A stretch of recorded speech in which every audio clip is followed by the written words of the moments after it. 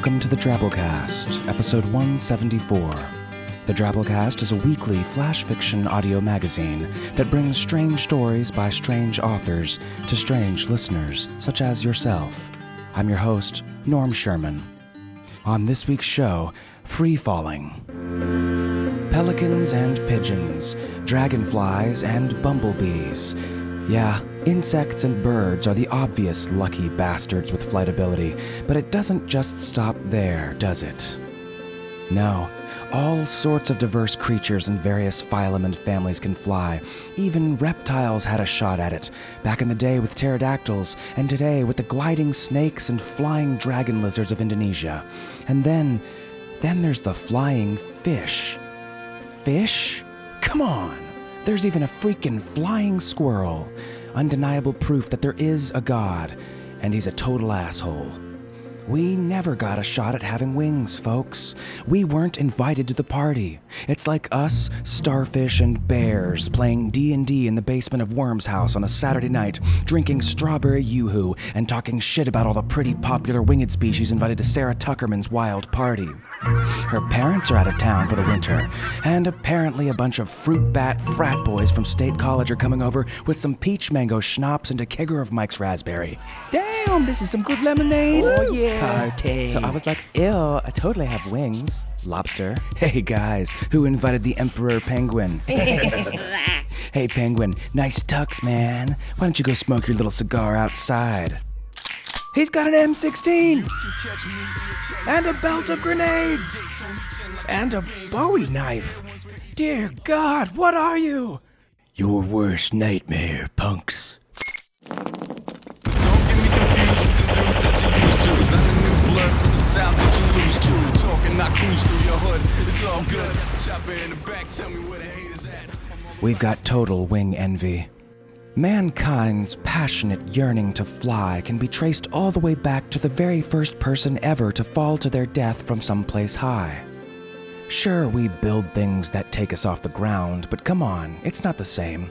We can't fly, we can't glide, we can't even float. We just fall. And that leads us into this week's Drabble story. Drabbles are stories exactly 100 words, a worthy and fun undertaking. Send yours into drabblecast@yahoo.com. This week's Drabble is called A Drop's Descent, and it comes to us from Carter Allen. Carter is currently a high school senior at a small alternative school in Seattle, Washington, called the Nova Project. At school, he enjoys playing ultimate frisbee, and he's a writer and publisher for his school's online newspaper. He likes playing D&D with starfish and bears, participating in flash mobs, and reading horror and science fiction. This is his first ever Drabble. As the drop of water fell, it remembered. It remembered when it was carried in the cottony clouds, drifting weightlessly in the sky. It recalled letting go, freezing, then landing softly on the peak of a mountain to rest. The drop recollected the day it melted, roaring down the mountainside, splashing against rocks, flying off waterfalls. It remembered flowing into a lake, being sucked down an underground pipe and stored in a tank, then up through a tube and into a pail. As it fell, it remembered that great adventure. But now, it was just a drop in a bucket.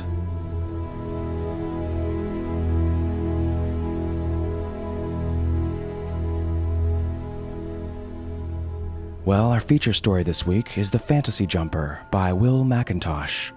A nominee for both the Nebula and Hugo Awards this year, Will McIntosh's work has appeared in Asimov's, where he won the 2010 Reader's Award for Short Story, Science Fiction, Best of the Year 2008 and 2009, Strange Horizons, Unplugged, the year's Best Online Fiction 2009, and many other venues. In 2005, his story Soft Apocalypse was nominated for both the British Science Fiction Association and the British Fantasy Society Awards for Best Short Story. Will is a psychology professor in the southeastern U.S. He became the father of twins in 2008. Returning to read for you folks for the second time here on the Drabblecast is Naomi Mercer. Naomi's a singer, actor, and professional voiceover artist. She's done work for Lockheed Martin, Virgin Mobile, BMW, and she's the voice for GeoBeats at Vimeo.com and CodeBaby at CodeBaby.com, not to mention 4 characters in the video game Mass Effect 2. Check her out at NaomiMercer.com. All right, folks, without further ado, we bring you The Fantasy Jumper by Will McIntosh.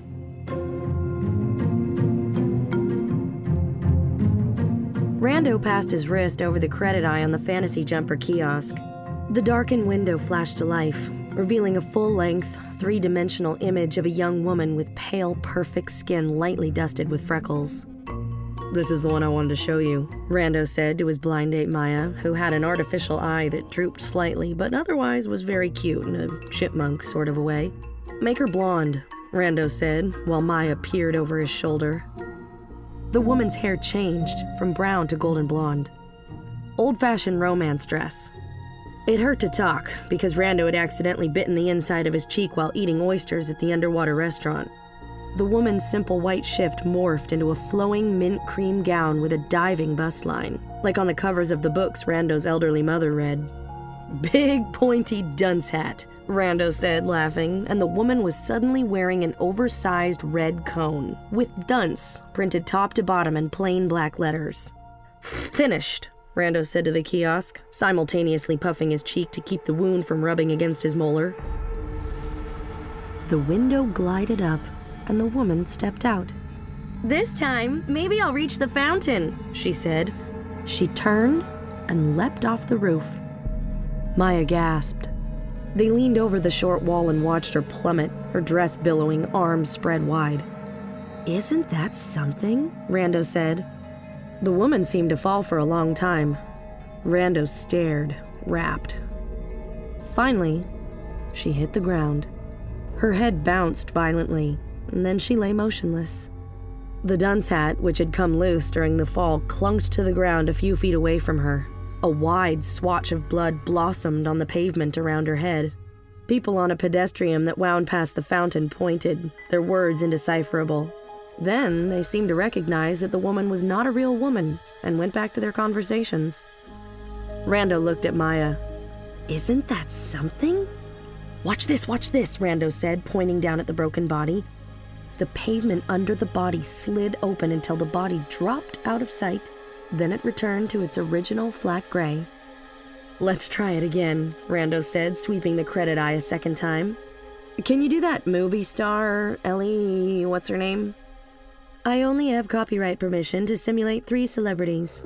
Cotton McHugh, Jim Hinderer, and Lena Savarani," the woman behind the glass said listlessly. "Those all suck," Rando said. "What about a little kid?" "Age? 5. The woman became a 5-year-old girl, cute as a button, but with the same haunted gray eyes.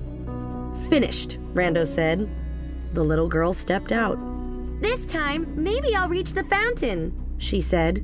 Her tiny legs scrambled and churned until she finally cleared the low wall. She jumped, tumbling head over feet once, twice, before slamming to the pavement. He glanced at Maya again. She looked a little distracted, like she wasn't having a very good time. She was so cute. Rando imagined what it would be like to arrive for Thanksgiving dinner holding Maya's hand. "Hey, I have an idea," he said. He held up a picture of his mother for the kiosk to scan. "This is gonna be hilarious." When he'd finished watching his mother fall, he turned to find that Maya was nowhere in sight. "Maya?" he called, but he got no answer. He headed off to look for her.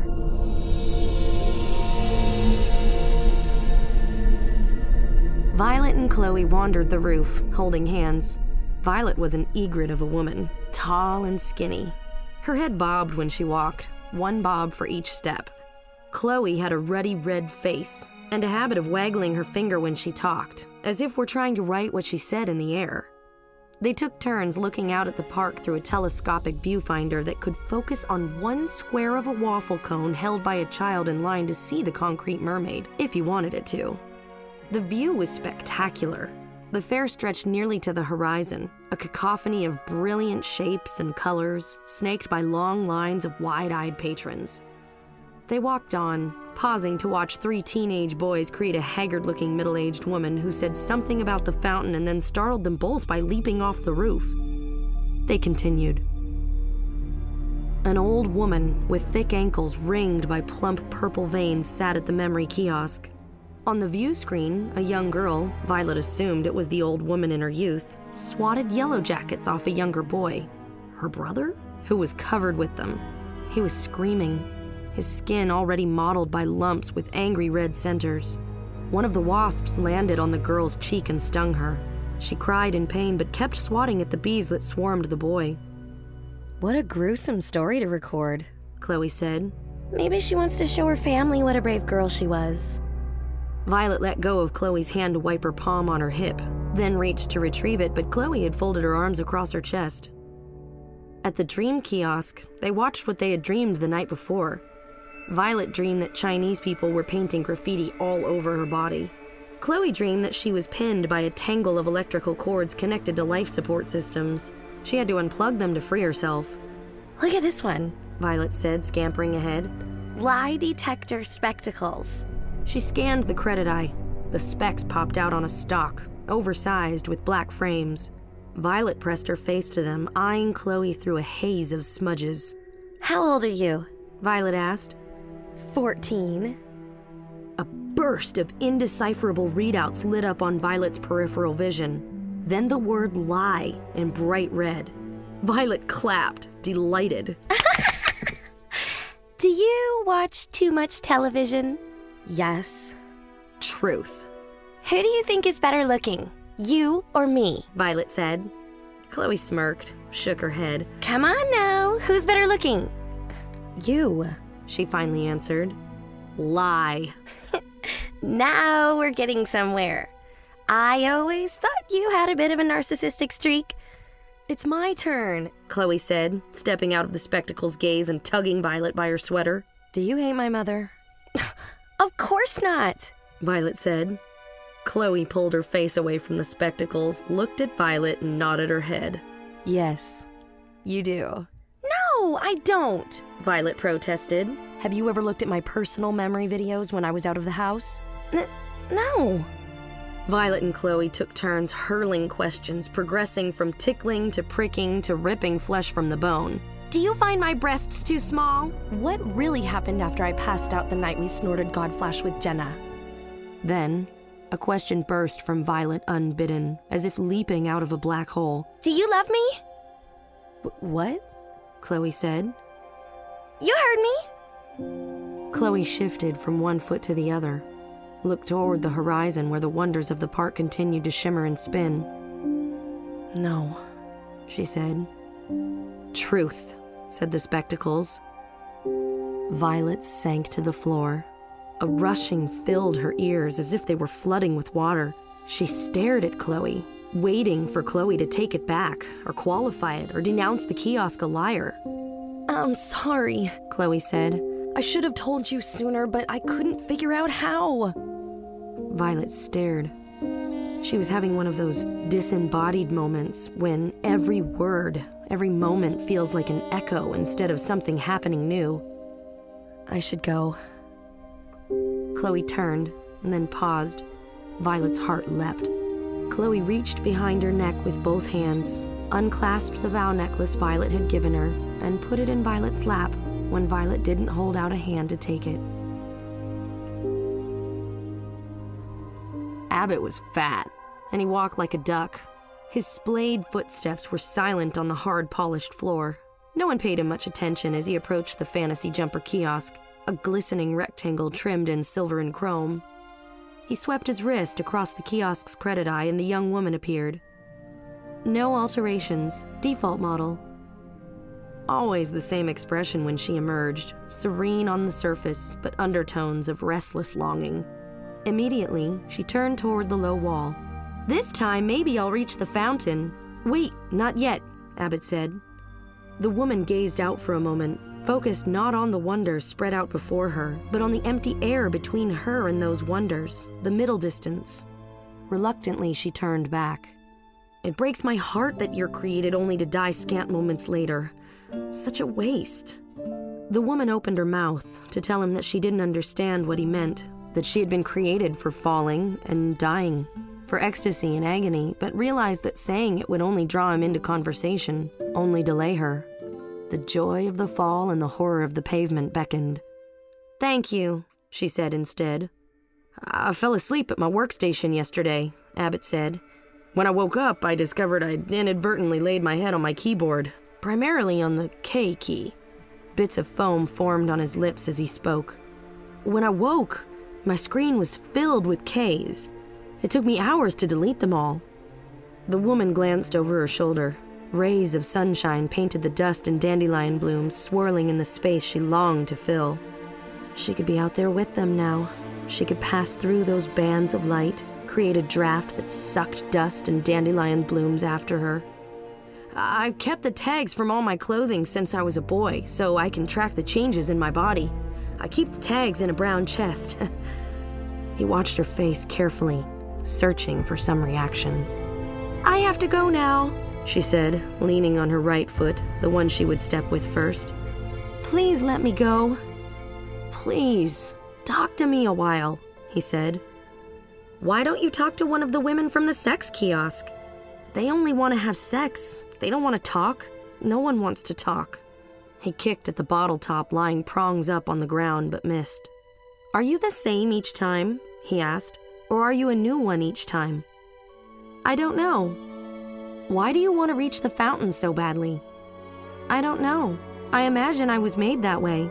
It would be so wonderful to hit the water, to feel it all around me, pouring into my throat and ears." "Your wishes are so simple," Abbott said. "Mine are so complicated. I'm not even sure what all of them are." She didn't say anything, just looked at him with desperate eyes. He nodded glumly. "Okay, go, if that's what you want." "This time, I'm going to reach the fountain." "You'll never reach it, you know. It's much too far." Her artificial heart pounding in anticipation and terror, craving the fall but dreading the pain, she planted the arch of her foot against the edge of the low wall and catapulted herself into the air, arms spread wide, gaze fixed past the wide gray expanse of the pavement to the shallow ripple and spray of blue-white water beyond. She flew horizontally first, feeling the thrill of weightlessness and anticipation, the potential represented by the space between her body and the ground. Then, she fell, gaining speed. Her long chestnut hair snapped in the wind. Her cheeks puffed as air rushed into her half-open mouth. Too soon, all at once, it was over. She lay, staring at a red and white popsicle wrapper lying by her nose for one last agonizing heartbeat. Then she died.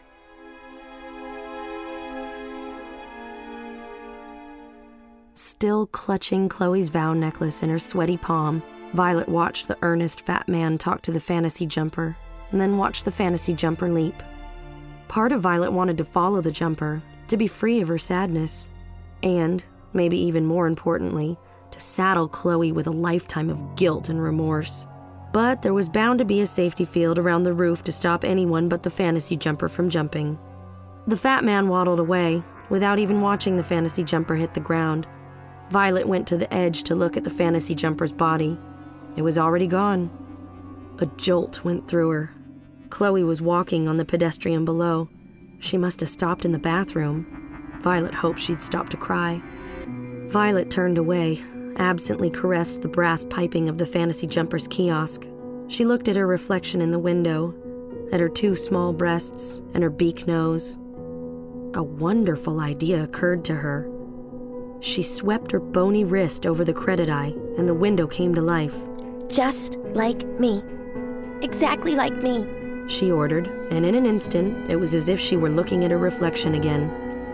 "Come," Violet said. The window raised and the fantasy jumper stepped out.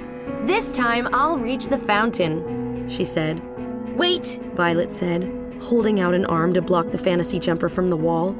Chloe was still 50 meters from the fountain. Violet had to time it just right. She fastened Chloe's vow necklace around the fantasy jumper's neck, instructed the jumper to wait for her signal, then hurried to the telescopic viewer and focused it on Chloe. She wanted to see Chloe's face. Get ready. Violet said as Chloe approached. Now! Violet felt a slight breeze as the fantasy jumper passed. Silently, she counted to 3, figuring it would take that long for the fantasy jumper to land.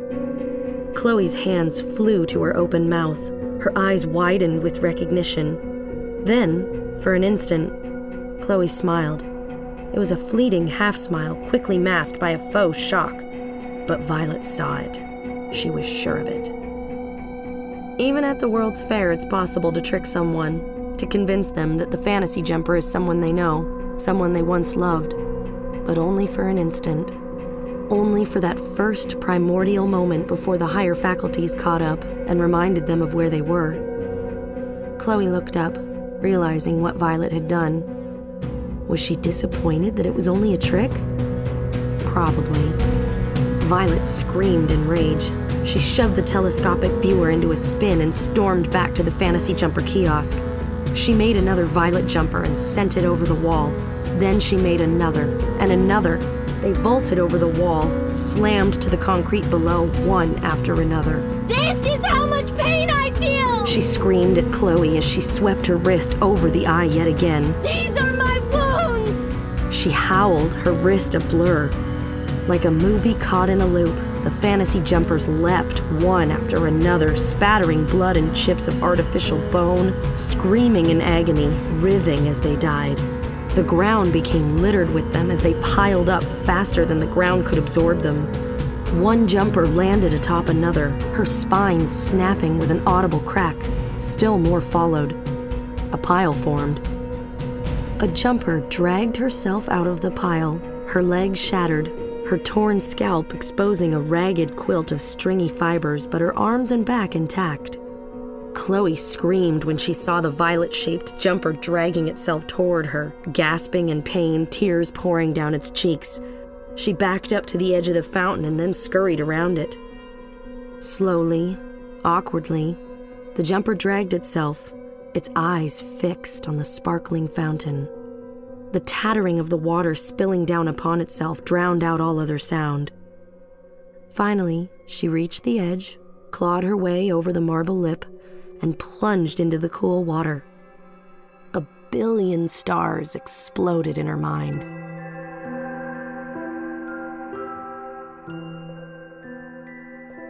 On the roof, the latest Violet jumper paused, stared down at the fountain in disbelief. "I did it," she said. Jump! Violet cried. Why don't you jump? The jumper shook her head. "There's no need." Violet followed the jumper's gaze, saw her skinny self floating face down in the fountain. She laughed bitterly. At least somebody got what they wanted. Violet headed for the stairs, oblivious to the open-mouthed stares of the onlookers gathered on the roof.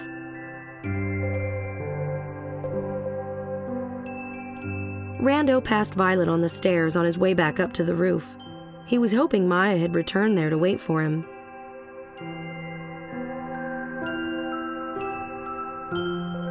The roof was silent and nearly empty. The fantasy jumper looked out over the park, unmoving. The undertones of restless longing were gone from her face. She looked as if she might stand there forever. "Would you care for a cup of tea?" Abbott asked her. "I don't drink tea," the fantasy jumper said. Perhaps a conversation." "I don't know." He took her hand, led her toward the stairs. "Every so often, I like to empty out all of my drawers and put everything in a pile," he said, as they left the roof.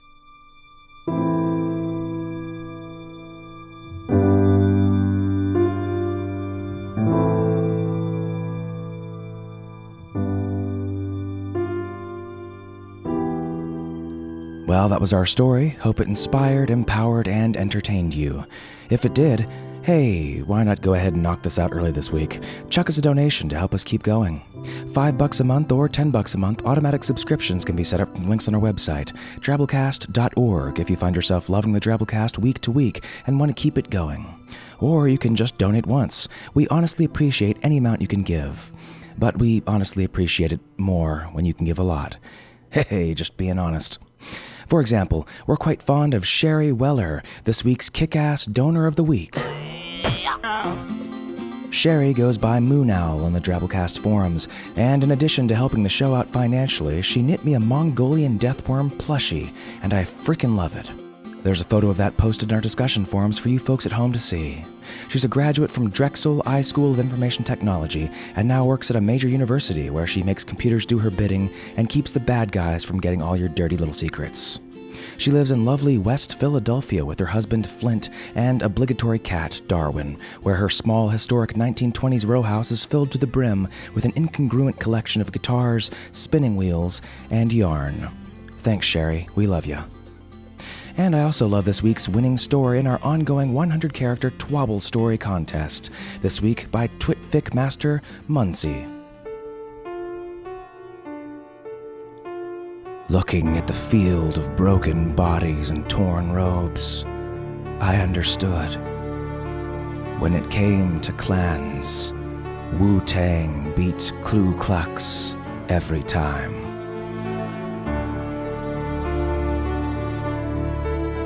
Indeed they do. Indeed they do. So hey, that's our show. Remember that it's produced under a Creative Commons Attribution Non-Commercial No Derivatives license, which means don't change any of it, don't sell any of it, but share it all you like. And now you can even download the MP3 file of each episode directly from our main site, drabblecast.org. Exciting. Special thanks to our badass episode artist this week, Elon Trinidad. Elon's been nominated for a Will Eisner Comic Book Industry Award for Best Webcomic, and he was an animator on The Simpsons for a while. Currently, he's working on a sci-fi webcomic where a certain animation or theme park corporation owns the intellectual property of God. That's at theoryofeverythingcomics.com. Oh, and every once in a while he wrangles giant puppet men at rayrayworld.com. We'll see you next week, weirdos. Doing something a little special, something to be excited about. Stay tuned. Until then, our staff is made up of co-editors Kendall Marchman, Luke Coddington, and yours truly, Norm Sherman, reminding you, ooh, oh my god, I have wings, lobster.